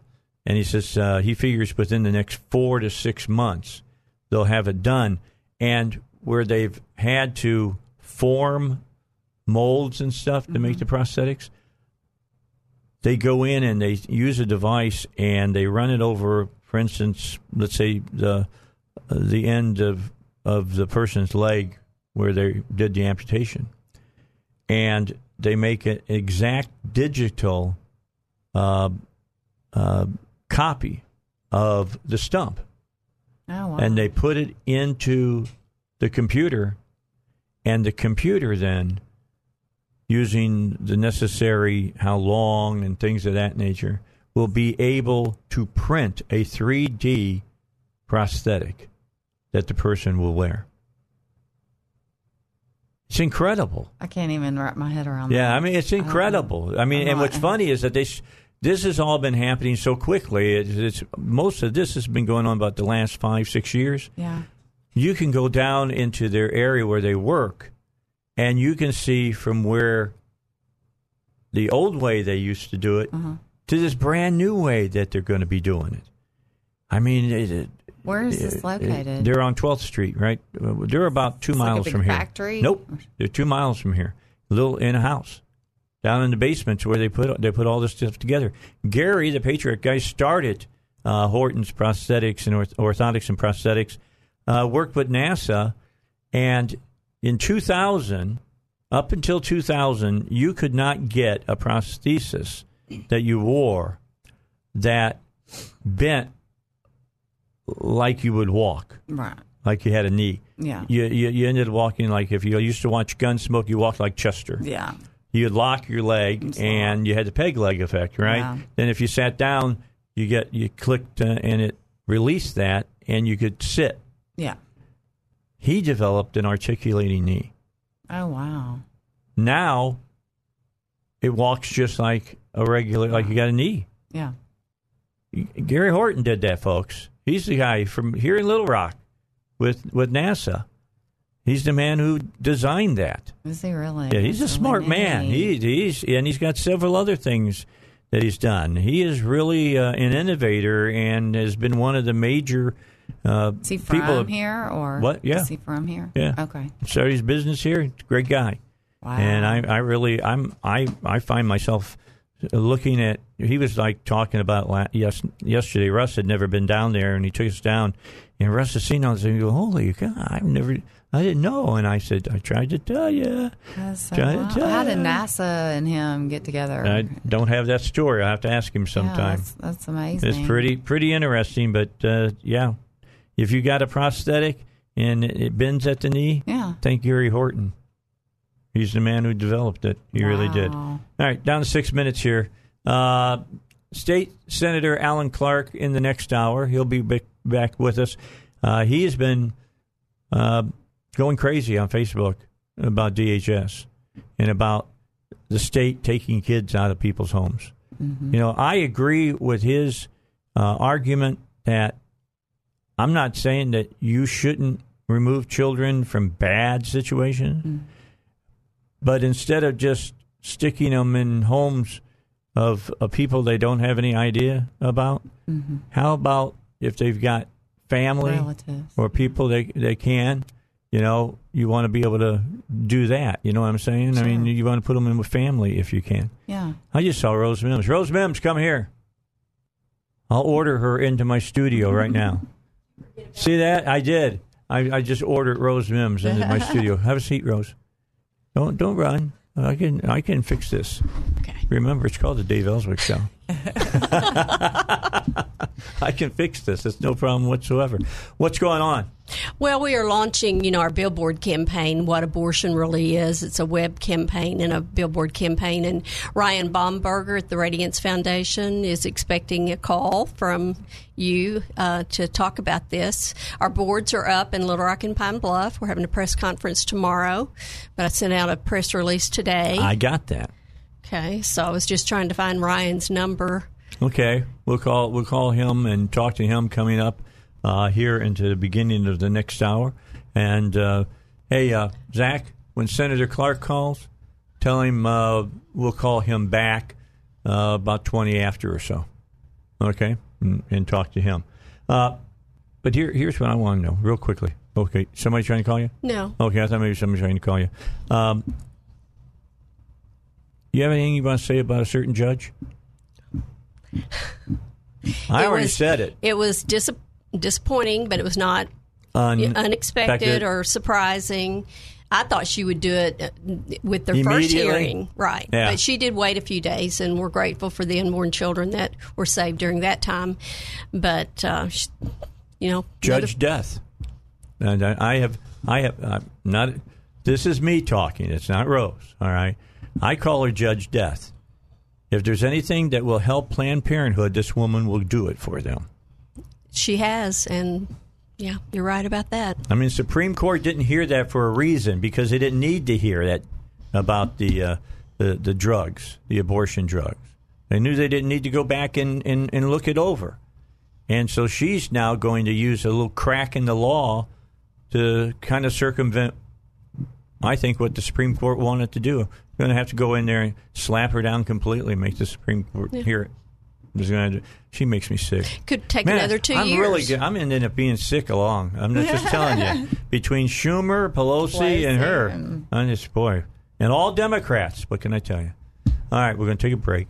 Rose, I'll be right with you. All right, we'll talk. Rose Mims from Right to Life. We're going to talk to her real quickly when we come back here on the Dave Elswick Show. That's what it helps when it's called the Dave Elswick Show, and you know you fumbled something. She came by to talk about this. So we'll just make it happen, and Alan Clark would be cool, and he'll be on with us, and we'll talk about displaced children as well. Look, if the state can put kids in with relatives, it seems to me that's the better way to go than to stick them in with strangers. That's what they did anyways. Not that's what they necessarily. Tried to do. Not a lot of Not time. lately? Or, yeah, it's not been good. Well, I'll let the senator tell you about it. I'll watch you. Shelley is like really, really tan. So I don't know if we'll be able to see if her face is getting red because she's getting ticked off. But we may find that out in the next hour. So stick around. You'll see it live on Facebook on the Dave Elswick Show. All right, you're going to see some new billboards going up here in Little Rock that you're going to be, they're pretty arresting. You know, they get your attention when you see it. I've always found it interesting that when it comes to the issue of life, that nobody wants to talk about life. You know, what it's all about. You know, I mean, when you talk about abortion, you're talking about life and death. That's what you're talking about. I find it hypocritical, to be honest, that all the people are running around right now talking about, look at these children being taken away from their parents along the border, and hundreds of thousands of babies are being killed every day, and I don't see this. I don't see the outrage that's going on, and so Rose Mims is here. Also, a special guest, Ryan Baumberger, is with us, and Ryan's got an interesting story. He's kind of the guy behind these billboards. Hey, Ryan, how are you? I'm great. How are you? I'm doing fantastic. First of all, Ryan is biracial. I bring that up because it's an important part of something I want you to consider for a few moments. And we've talked about this on the show before because we've shown movies, Rose, about this. I've talked about Margaret Sanger. Gone back and I've tried to give people the necessary history lesson to understand where this whole thought process of abortion on demand came from and why it came. And it's not about, mother's health or anything like that. In many cases, it was getting rid of minorities. That's exactly what it was about. I mean, Margaret Sanger, she didn't like Irish people. She didn't like black people. I don't think she didn't like anybody unless they were lily white people. Is that right? She just had a really broken worldview. I mean, when you get to be the arbiter of human value, you have a serious problem with the rest of humanity. And she did. I mean, this is a person basically had no problem with Hitler and what Hitler was doing. She was a eugenicist. If you don't know what that is, that means you get rid of the people you think are subpar. Basically, that's what it all comes down to. And in a culture now that supposedly embraces all races and creeds and whatever, we still don't understand this part of the whole story, do we? Not at all. In fact, people want to talk about words like systemic racism, and the definition I offer up, how about a taxpayer-funded entity that disproportionately kills black lives? Mm-hmm. You're talking about abortion rates that are 5 times higher. I mean, we have to talk about real systemic racism in an industry that their mission is to kill human lives for profit. But no one wants to talk about racism and abortion, but we're not afraid to. Right, Rose? That's right, I'm not afraid to either, man. I'll be happy to talk about this. In New York, if I'm correct, last year was the first year there were more abortions than live births for black females in New York City. It's actually not the first year. Okay. It's been for years. And last year, actually, it's come down a little bit, but for every 1,000 born alive, 1,039 were aborted. And yet people want to call this reproductive justice? I mean, what kind of twisted sense of justice is it to say that to have more deaths in the black community than live births? That's incredible. I mean, that's a positive thing. My flesh crawls. Yeah. I mean, we need to apologize to Holocaust survivors. I'm just saying about what's going on in this country, and people don't want to grapple with it because it's such a messy thing. Because you gotta look at it and go, we've allowed this to occur since the 70s in this country, and there's been millions of babies sacrificed on the altar of cultural selfishness. Mm-hmm. So let me just talk, Ryan. I want you to tell the story about yourself because you've got a unique story behind you. And then how did you get involved with this billboard campaign? Well, my story is one of those fringe examples. I'm the 1% that's used 100% of the time to justify abortion. My birth mom experienced the horror and the violence of rape. And thank God she chose to be stronger than her circumstances, not only giving me the incredible gift of life, but also the incredible gift of adoption. So I grew up in a tiny little family of 15 with 9 other siblings who were adopted, and we were loved like crazy. You know, my parents are the pro-lifers who don't care about kids after they're born. Yeah, those were my parents who adopted 10 children, had 3 biological children, and loved every one of us. But that's the reason why I'm really passionate about this issue, and through the Radiance Foundation, an organization my wife and I founded, we wanted to message on these issues, and particularly abortion's devastating impact in the black community. And we were just honored to partner with Rose Mims and Arkansas Right to Life and Black Americans for Life to highlight the huge impact right there in Arkansas. Yeah, there are other stories. I'm trying to think off the top of my head, the singer that worked with Billy Graham for years. Sing "The Eye Is on the Sparrow." You know who I'm talking about, Rose. You can see her singing, can't you? I can see her. She was a victim of she was a result of a rape as well, and she went on to do fantastic things. Sang in front of kings and queens and in front of presidents of the United States and Congress and millions of people at Billy Graham crusades because her mother, as you just said, didn't let the circumstances control her giving birth to her daughter. And exactly. Ethel Waters, that's who you're talking about. Ethel Waters, thank you very much. I just could not come up with her name in my head, but that's the same kind of a story, but nobody considers those type of stories. You know, they really don't. I mean, we all hear this. I've been doing this for a long, long time, so I can talk about Bach, and I can talk about Beethoven, a deaf guy, and had a lot of problems that his wife his mother could have done away with him or whatever, and did not. I mean, every life has intrinsic value. It's a God-given spark that's there, and we do not have the right to snuff it. We don't. I think we rob ourselves, too, because I think it's the weakest among us that make us better human beings. I know from growing up in a family of 15 where a number of my siblings have physical disabilities and learning disabilities, and so many people will so easily write off someone who's not considered picture perfect. I put that in quotes.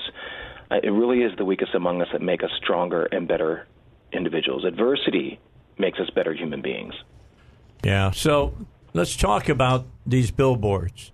All right, they're really good. And I was talking with Rose. I guess we're going to have the mild billboards. Is that right, Rose? Right.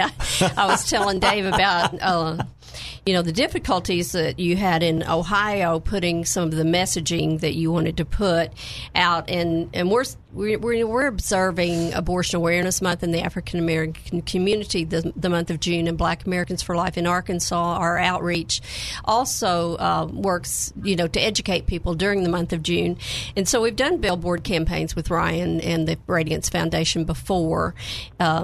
And this year, I knew about his campaign with the What Abortion Really Is, and really was interested in having those boards in Arkansas, and working with the same billboard company.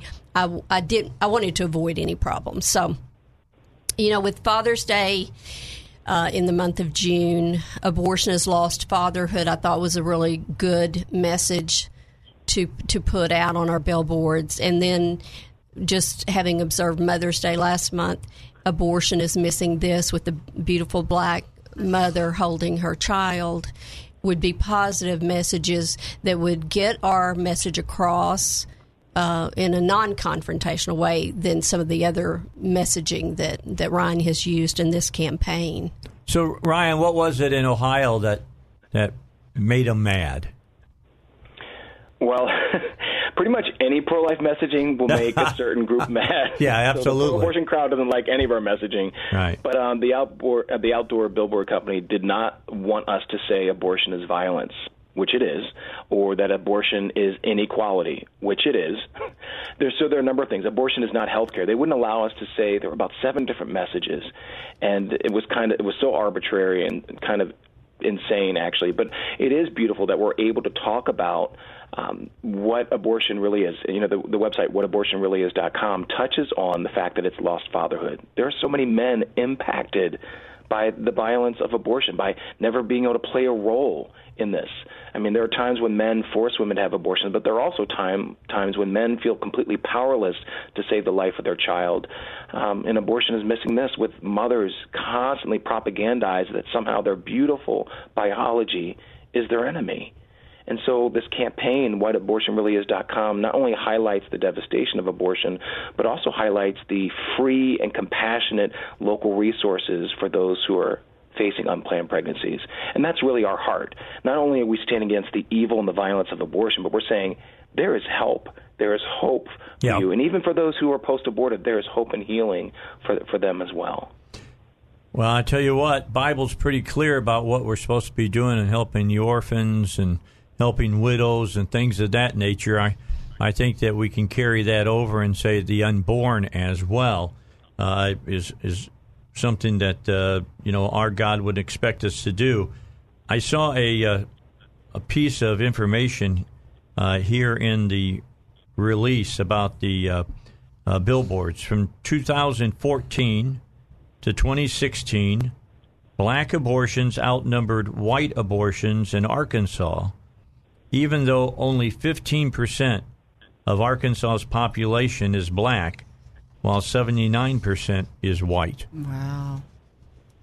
That speaks pretty clear, does it not, Rose? It's tragic. And for me personally, to have been working with the Black Americans for Life outreach here in Arkansas for a number of years, and to struggle with that, trying to get people involved, we do have some really great pastors who are very pro-life and have worked with me over the years, but it's very difficult to reach the community about these numbers. I really care about so many black babies are dying. Luckily, or I don't know really what has caused the drop, but our 2017 figures, the black abortions have dropped in Arkansas compared to white. The numbers are 1,569 for white abortions and 1,371 for black, and other 307. So, still, when you look at those numbers, when you consider only 15% of the population is black, it's still disproportionate. Absolutely. You know? And that's not just in Arkansas, it's around our country. Yeah, Ryan, does that mean, do you feel that the black Americans are being, targeted in Planned Parenthood's going out and looking for customers? Oh, there is no question. I mean, to have a historical understanding of who and what Planned Parenthood is, when you understand it was birthed in this eugenic racism, they've not ever separated from their DNA. They continually market to the black community. They're involved in school-based health clinics, mostly in urban areas. They specifically target the black community with efforts like, African Americans for Planned Parenthood Black Community, which is their Twitter presence. I mean, when they can tweet something like this is a tweet back in October. If you're a black woman in America, it's statistically safer to have an abortion than to carry a pregnancy to term or give birth. I mean, the targeting of the black community is just insane. Repeat that again. I want everybody to hear that. This is so upsetting. Could you imagine if President Trump tweeted this? But Planned Parenthood tweets it in nothing but silence. But they tweeted, if you're a black woman in America, it's statistically safer to have an abortion than to carry a pregnancy to term or give birth. That was an actual tweet. That's an actual tweet from Planned Parenthood. 31st, 2017. How disgusting is that? I mean, seriously, that's just beyond the pale, if you ask me. Unbelievable. It's what they do every day. It's what they do not just through Twitter. This is what they do through black-owned media like Essence and BET. I mean, there is no challenge from any of these black, and I hate even having these racial delineations to be honest, but these black-owned media outlets simply just parrot everything that Planned Parenthood says. Oh my God. And yet we see the disproportionate impact then when you have, like we mentioned earlier, more black babies aborted than born alive in New York City, the home of Planned Parenthood, and yet no one wants to see the obvious racism in all of this? No. Of course not. Of course not. Yeah, and to think that Lamar, I guess it was Lamar that you were dealing with in Ohio, since they control most of the billboards. Bottom line is saying that you can't say abortion is violence. Do they even understand what an abortion entails? It makes you wonder, because the same corporate executives who would not allow those messages allowed Ohio's largest abortion facility, preterm, to put messages out that said abortion is sacred, abortion is a blessing, abortion is a family value. I mean, how do you verify those things? I mean, that's a very subjective thing that only a pro-abortion activist would actually think, but yet they disallowed our messaging, which is scientifically verifiable. That's disgusting. Yeah, I mean, it's sick. Well, using religious terminology to apply to abortion, you have got to be kidding me.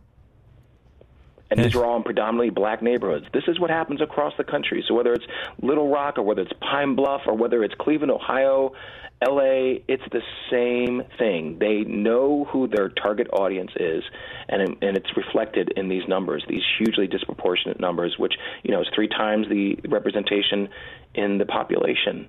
And that's the same across the country, 3 to 4 times higher.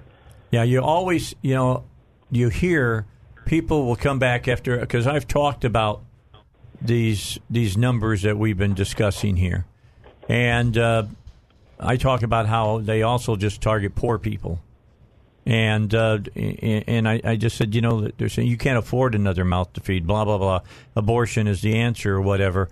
And I talk about saving babies, and people call in and say, well, maybe better that they be aborted than, they be brought up in poverty. And here's the statement that I make. You tell me, Ryan, if you think I'm right here. If that's the case, if poverty is so terrible, then why don't we just go down in the poor sections of the city or whatever, set it on fire, and as the people run out of the buildings, we'll just kill them all because we're saving them from a terrible life. Apparently. I mean, we don't apply death as a solution to any other social disparity, but somehow this warped mentality that nothing good comes out of poverty. As I mentioned earlier, adversity makes us better human beings. Oprah grew up in poverty. She kind of did well for herself. Dr. Ben Carson grew up in poverty, became the world's most renowned pediatric neurosurgeon. I mean, the list goes on and on of those who rise above. But who are we to be the arbiters of human value, dependent upon your skin color or your socioeconomic status? If we don't believe that we're all created equal, that's the problem. That's the problem. Therein lies. That's the problem. The problem is that there's people who believe that they know better than God and that they themselves think they're God, and so they can say who should live and who should die. Now that is elitism at its worst, and that's where this leads to. Yeah. Now, and we have this history. I mean, we as human beings, I think our favorite shape is a circle because we keep repeating the same things. Yes, over we do. And over. We just give it different euphemisms. We give it a different look, but it's all the same thing. Yeah. I agree. So are you coming in for all of this that's going to be happening here in Little Rock? I wish I could. I have some other events that I'm going to be involved in, but I'm kind of involved in from a distance. All right. I'm helping provide, the content, the design, and some of the statistics, and we'll continue to support it via social media. Would love to actually be able to come in, but there are some times when, we're a small organization, and so we can't be at all places all the time. Unlike God, we are definitely not omnipresent. I was just going to say, you're not walking on water yet, huh? No, never will. But we are more than happy to partner with Black Americans for Life as the outreach of Arkansas Right to Life, and to help support and get this message out, and especially to just awaken pastors to understand that if the church is not going to make a stand on this, it's going to be very hard to make movement. I mean, this is the social injustice of our day. And if we don't have pastors speaking from the pulpit about the evil and the destruction of abortion, this will go on a lot longer than it needs to. It's already going on too long. So time to wake up, church. This doesn't drive black pastors to the knees, nothing will. And any pastor, for that matter. Yes. You're exactly right. Black, white, Asian, whomever it might be. This is something that, why it's been allowed to go on for as long as it has. If the American people wanted it to stop, we could make it stop.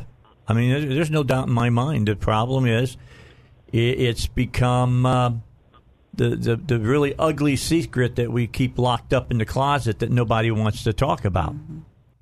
And people get really uptight about it. You know that, Ryan. They get uptight about it. You bring it up. Slightly. Oh, you don't want to talk about that. I don't want to talk about that. Why do you want to talk about that? Right. Ignorance is bliss, but we are trying to educate, and that's what this campaign is all about. We'll be having dual press conferences tomorrow at 10 a.m. on University Avenue in Little Rock at Lakeshore Drive, and then in Pine Bluff at Martha Mitchell Expressway and University Avenue down there to bring awareness to this. Hopefully we'll get some coverage. But Ryan actually will be coming to Arkansas in 2020. He is going to be our featured speaker at the March for Life. All right. And like I'm so looking forward, been wanting to bring Ryan. And Ryan has visited our state before. He's came and spoke to different groups, but he's the genius behind these billboards and many other great campaigns that educate people about this issue. All right, I got to take a quick break. Ryan, I'm going to let you go. What's the website again for people to go to? WhatAbortionReallyIs.com. WhatAbortionReallyIs.com. Ryan, thank you so much. I can't wait till you get here. I got a place sitting right here in my studio. I'll be looking forward to seeing you, brother. All right? Likewise. All right. Thank you so much. Have a good one now. Thank you very much. Okay, we got to get a quick break. We'll be back. Still got a few things I want to talk to with Rose about on the Dave Elswick Show. All right, Rose Mims sitting in the studio with myself and Shelley, and I wanted to talk to her a little bit about the big news conferences tomorrow that are going to be going on. If you want to attend and show your support, here's your opportunity. Well, 10 a.m. here in Little Rock at South University Avenue and Lakeshore Drive, right there by UALR.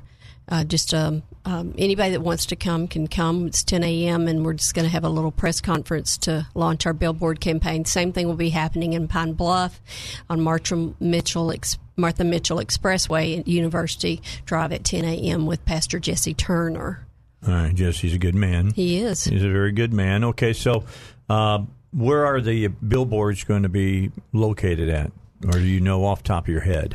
I do. I have it right here. In Little Rock, we have 2 locations, right here in Midtown, close to the Planned Parenthood, at 12th Street and Canis, there by the 12th Street and Rodney Parham, right there by the McDonald's, and then down here on University and Lakeshore by UALR, and then in Pine Bluff, the one on Mitchell Drive. And I don't have that. Oh, here it is. On the other one is Highway 79 South at 16th Street in Pine Bluff. Okay. So I wish we had more money to do put more billboards, but it's very expensive. And like I said, we do this in June. We also in February do a Black History Month, outreach also. So at least How a couple is that of going? things. Well, it's slow but sure. We're going to keep doing it. It is part of our outreach to the African American community, and I think last February we did some radio. So just trying to plant the seeds. That's all we can do, and we have lots of literature. How many years ago was it that the movie came out that was shown about the problem? Martha. Yeah. I don't know how long ago, but I think it's probably been at least 5 years since we did that screening of Martha 21, but that's an excellent film. We try to get it out. It's awesome. Yeah, so it tells the truth. So my question is, okay, with this information getting out, are you seeing it within the Black community a more of an awakening to battle against? This is an evil, folks. This is not. There's no other word for it. It is evil. I wish I could say I do see, but I don't. And that's why we keep trying, to meet with pastors. Now, we have got some great African-American pastors, yes. Iverson Jackson and Jesse Turner, Dr. Charles E. Williams, Robert E. Smith, that all are buddies with of mine, us. by the way. They're standing strong with us. But, getting the African-American community, the Black community to understand and to join with us, to lock arms with us, not only at Planned Parenthood, where their babies are dying more disproportionately, and at the surgical abortion clinic in Little Rock, where more African American women go in those doors to kill their children than white women. So, in your thought process, how long before we can circumvent the judge's ruling? Well, that's a good question. I mean, the wheels of justice move very slowly. And if you're talking about Act 577, right? It took us almost 3 years to get to where we were at, to another temporary restraining order. So, this could play out another 2 years. Yeah, because the bottom line is this restraining order that she's put in was done this way because it allows them to basically run it in perpetuity. It's a 14-day limit is the way I understand it. And then they now have more time to gather more information and data to prove a case for a permanent injunction, which is what they had before. Mm-hmm. And then when it was vacated by the 8th Circuit, that's when they appealed to the Supreme Court. The Supreme Court wouldn't hear their appeal, and that's what made the law go into effect right away. So for a few short weeks, we enjoyed, that Planned Parenthood was not providing abortion services. They have now resumed, and along with Little Rock Family Planning for the medication abortion. So we will see. The judge is not particularly friendly to our Now, that side. is a nice understatement. You are too nice at times, Rose. Well, I understand. That's why you love me. I say the hard stuff. All right, and the hard stuff is that she loves death. That's all you can say, and I would tell her that to her face. I have no problem at all. I have no problem saying that. I mean, she is locked arms with Planned Parenthood and has run blocks for them all the time. Yeah, that's what she does. Right. So we've got a long road ahead of us on this law in particular. Isn't it amazing? I know you feel this way, that it should not have taken this long for people to understand what we're talking about. It shouldn't. And basically it's just safeguarding this women who have this procedure that can have deadly complications. And for Planned Parenthood to say a 24/7 hotline with a nurse answering is good enough for women on this. And even Abby Johnson, who worked for Planned Parenthood for many years and wrote a book, had this procedure herself, and in her book told how horrible it was. She didn't have serious complications, but just the average complications that you have from it were put her, on the couch for weeks. So it's not an easy procedure for women to undergo, and for Planned Parenthood to say that women prefer this. I saw a statistic in the paper that said 71% of women prefer the medication abortion over surgical abortion. Well, the numbers don't support that. More women are having surgical abortions in Arkansas than they are the medication pill abortion. So, but it's a difficult procedure, and you deliver that dead baby yourself on your own. That probably has. That has to have psychological. I would think so. Trauma. All of a sudden, you see that blob of tissue is not such a blob after all. What was the movie you were talking about? Or Moffat? Moffat 21. Okay, is that on YouTube? You can Google it. Okay. Yeah. Mm-hmm. What is that? It's an expose, actually, of the roots of Planned Parenthood. You know anything about Margaret Sanger? You know about Margaret Sanger? Very little. Go watch that movie. Okay, then I'll know everything about her. Let me just tell you, you want an evil person? Hitler had nothing on Margaret Sanger. Wow. And they give awards out now named after Margaret Sanger to people that champion abortion. I mean, Hillary Clinton's got one. Yeah. I guess she's got it sitting somewhere in a high area. Yeah. But Moffa, M-O-F-F-A. It's M-A-A-F-A 21, I believe. M-A-F-F-A. And Moffa is a Swahili word that means horror. Just unspeakable horror. Oh, okay. Yeah. Gotcha. Yeah, I'm gonna watch that then. I'd never heard of it. Yeah, it's an eye opener. Yeah, I would love to see that. It's an eye opener.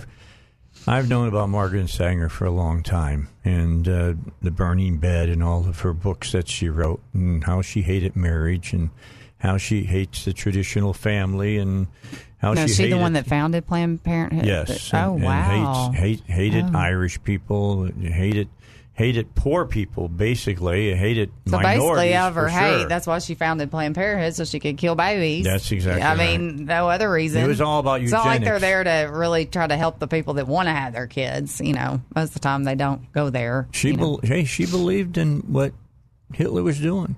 But there were a lot of other people during that time that did as well. It's a very ugly period of our history if you go back and look at Lindbergh and a lot of them that got behind what Hitler was wanting to do. It's crazy. It's crazy. Have you ever? And one last question for you, and I know you have, because here's what I don't understand. And Shelley, I think about this. People who say abortion should be kept legal and safe, safe and legal, or however it is to say it. And then I ask him, what's the difference of killing the baby in the womb and just a few minutes after it's born? Yeah. What's the difference? What is the difference? There isn't one. I mean, I have a baby, and I had her C-section. I cannot wrap my my brain around how somebody can say that it was a human. It's a human now, but it wasn't a human until it made its way out the birth canal. Right. I just don't get that. Right. Don't understand it. Well, and there's no logical argument for it. Yeah. And you can have babies born premature, or at 6 months, 5 months that survive, or whatever. So if you were to abort them, during that time versus them, exactly. Life begins at conception. It's a no-brainer. It's an easy one. And for all of you who want to say, well, I'm the one carrying it. Yeah, well, let me put it this way. 2 of you decided to do something to create it. Yeah. All right? It's your responsibility to bring that life into the world. Absolutely. Sorry. Couldn't agree more. I won't back off of that one. It's not going to happen. Rose, I appreciate you coming in. How can people help out? I mean, could somebody call you and say, hey, I might make a donation, let's put up another billboard? Can that happen? Absolutely. They can go to our website, artl.org,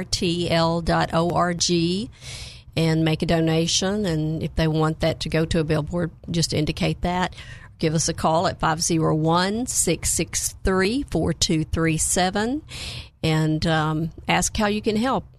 And can pastors call you or whatever, and you come out and talk with their churches and talk about life? Absolutely. We speak. We have the literature. We have materials, DVDs, to help educate. I'm going to be doing some educational talks in Benton over the next few months on different issues: euthanasia, adoption, abortion. I'm looking forward to that. Yeah, euthanasia is something that needs to be talked about. It's gaining ground again. Absolutely. Gaining traction. Yeah. All right, Rose. Thanks so much for coming in. I appreciate you being here. So, Dave Elswick Show, we got one more segment to do. We talked to Senator Alan Clark. I'll have him on Monday. Much rather spend the time, nothing against the senator, all right? I wanted to spend the time talking to Rose because there's really important things to talk about here. Hey, don't forget about PI Roofing. PI Roofing now will help you take care of all the damage that the water getting into your home caused. They'll do the interior painting, the drywall repair, exterior painting, the carpentry work, pressure washing, insulation, ventilation. All that can be done now by the professionals at PI Roofing. All you have to do is give them a call at 501-687-6246 or visit them online, PI Roofing, or just piroofing.com. Hey, don't forget about my good buddies, Arrow Plumbing. I've been talking about them for years here on the Dave Elswick Show. Earl Donaldson, the owner, they do it, and they do it right. I mean, they have the equipment. For instance, let's say you have a leak outside your business, and it's underneath your parking lot. Well, most plumbers would come in with a backhoe and start digging down through the parking lot and fix the leak. Not so with Arrow Plumbing. They go underneath your parking lot to fix the leak. They can do it underground.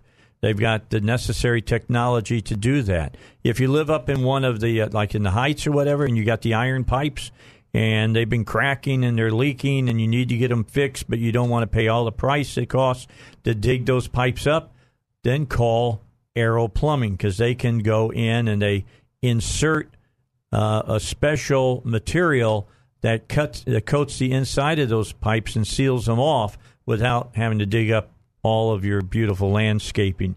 That's Arrow Plumbing. You find them online by just Googling Arrow Plumbing or going to arrowplumbing.net.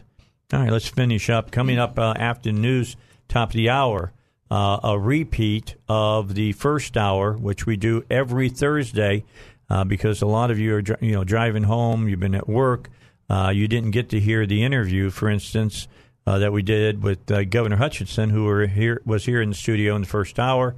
That's coming up after the news at the top of the hour. So, Shelley, what did you take away today? What are some of the things? Today was a good day. It was a good day. We talked a lot about this whole immigration story that's out there and all the things that people aren't hearing about. Yeah.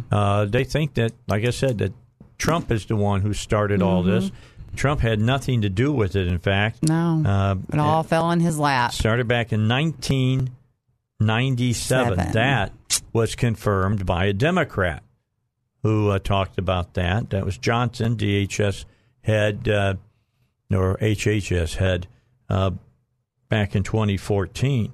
So, it's this has been around. This has been going on, the Flores letter. Yeah. That goes back to 1997. Yeah.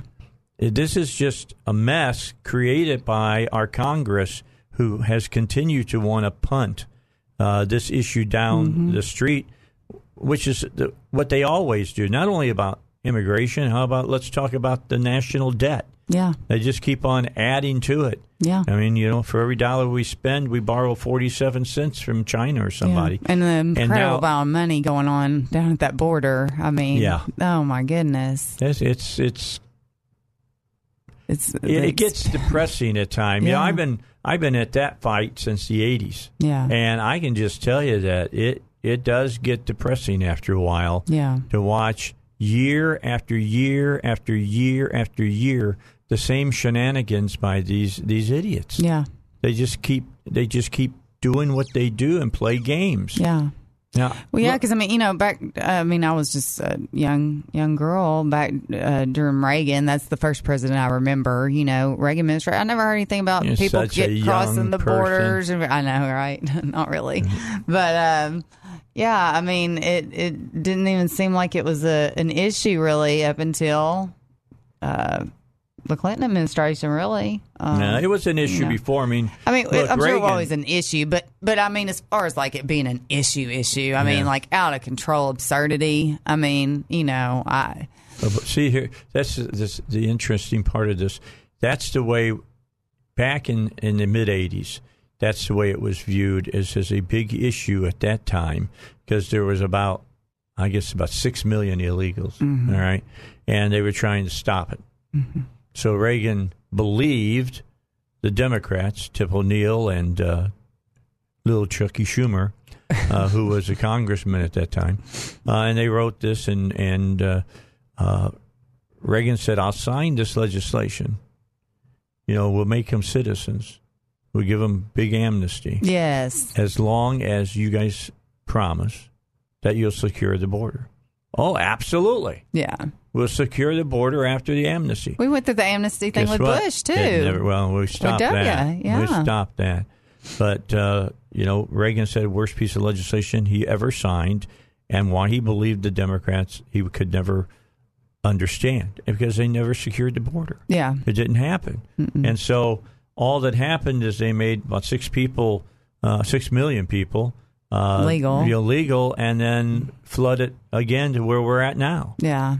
And basically what they're saying, well, let's do this again. Let's have another amnesty, basically. No. And then we'll secure the border. No. We learned this the hard way. Now let's secure the border, and then we can talk about how these people can work into being citizens of the United States. And it's only going to get worse and worse and worse. Obviously, that's all is you've got to stop the bleeding. You've got to stop. It's... How's the old saying go, Shelley? If you want to get out of the hole, you got to stop digging? Yeah. But, how much longer? The country can't sustain this. If you keep digging anymore, the hole gets deeper. It's just the way it works. Yeah. That's the way it's going. The way this just continues on and nobody ever does anything about it. We will implode eventually. It's just, I appreciate you coming in. Oh, thanks. Elizabeth will be back. She'll be back next week. Elizabeth. She'll be here with us. She's had just a ton of things to do. She was doing some work on a FOIA request, and so she's working on that. And then she said something about her lawn sprinkler had to be fixed. I don't know about that. Okay, yeah, I didn't see her last week because I was sick. Had to be done. Yeah, well, you got sick last week. I was sick Monday. Oh, no. Did you have that 24-hour virus? Mm-mm. Oh, man, I did. Woo, it was ugly. Were you here? Did you get to come in? No, I did. It hit me at 3 a.m. Monday, and let me just tell you what, there was no way I was coming. That was not happening. It went through my whole family. Oh, I told you yesterday that Chris hadn't got sick yet. He got sick yesterday.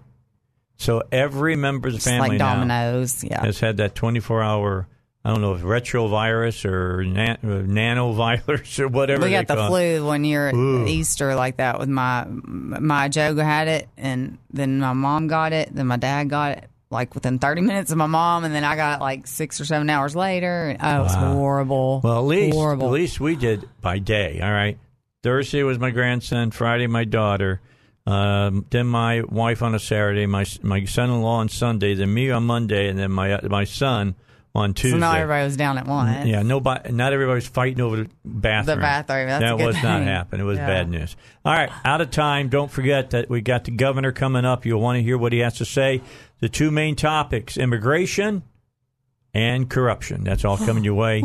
We'll see you next Thursday here on the Dave Elswick Show.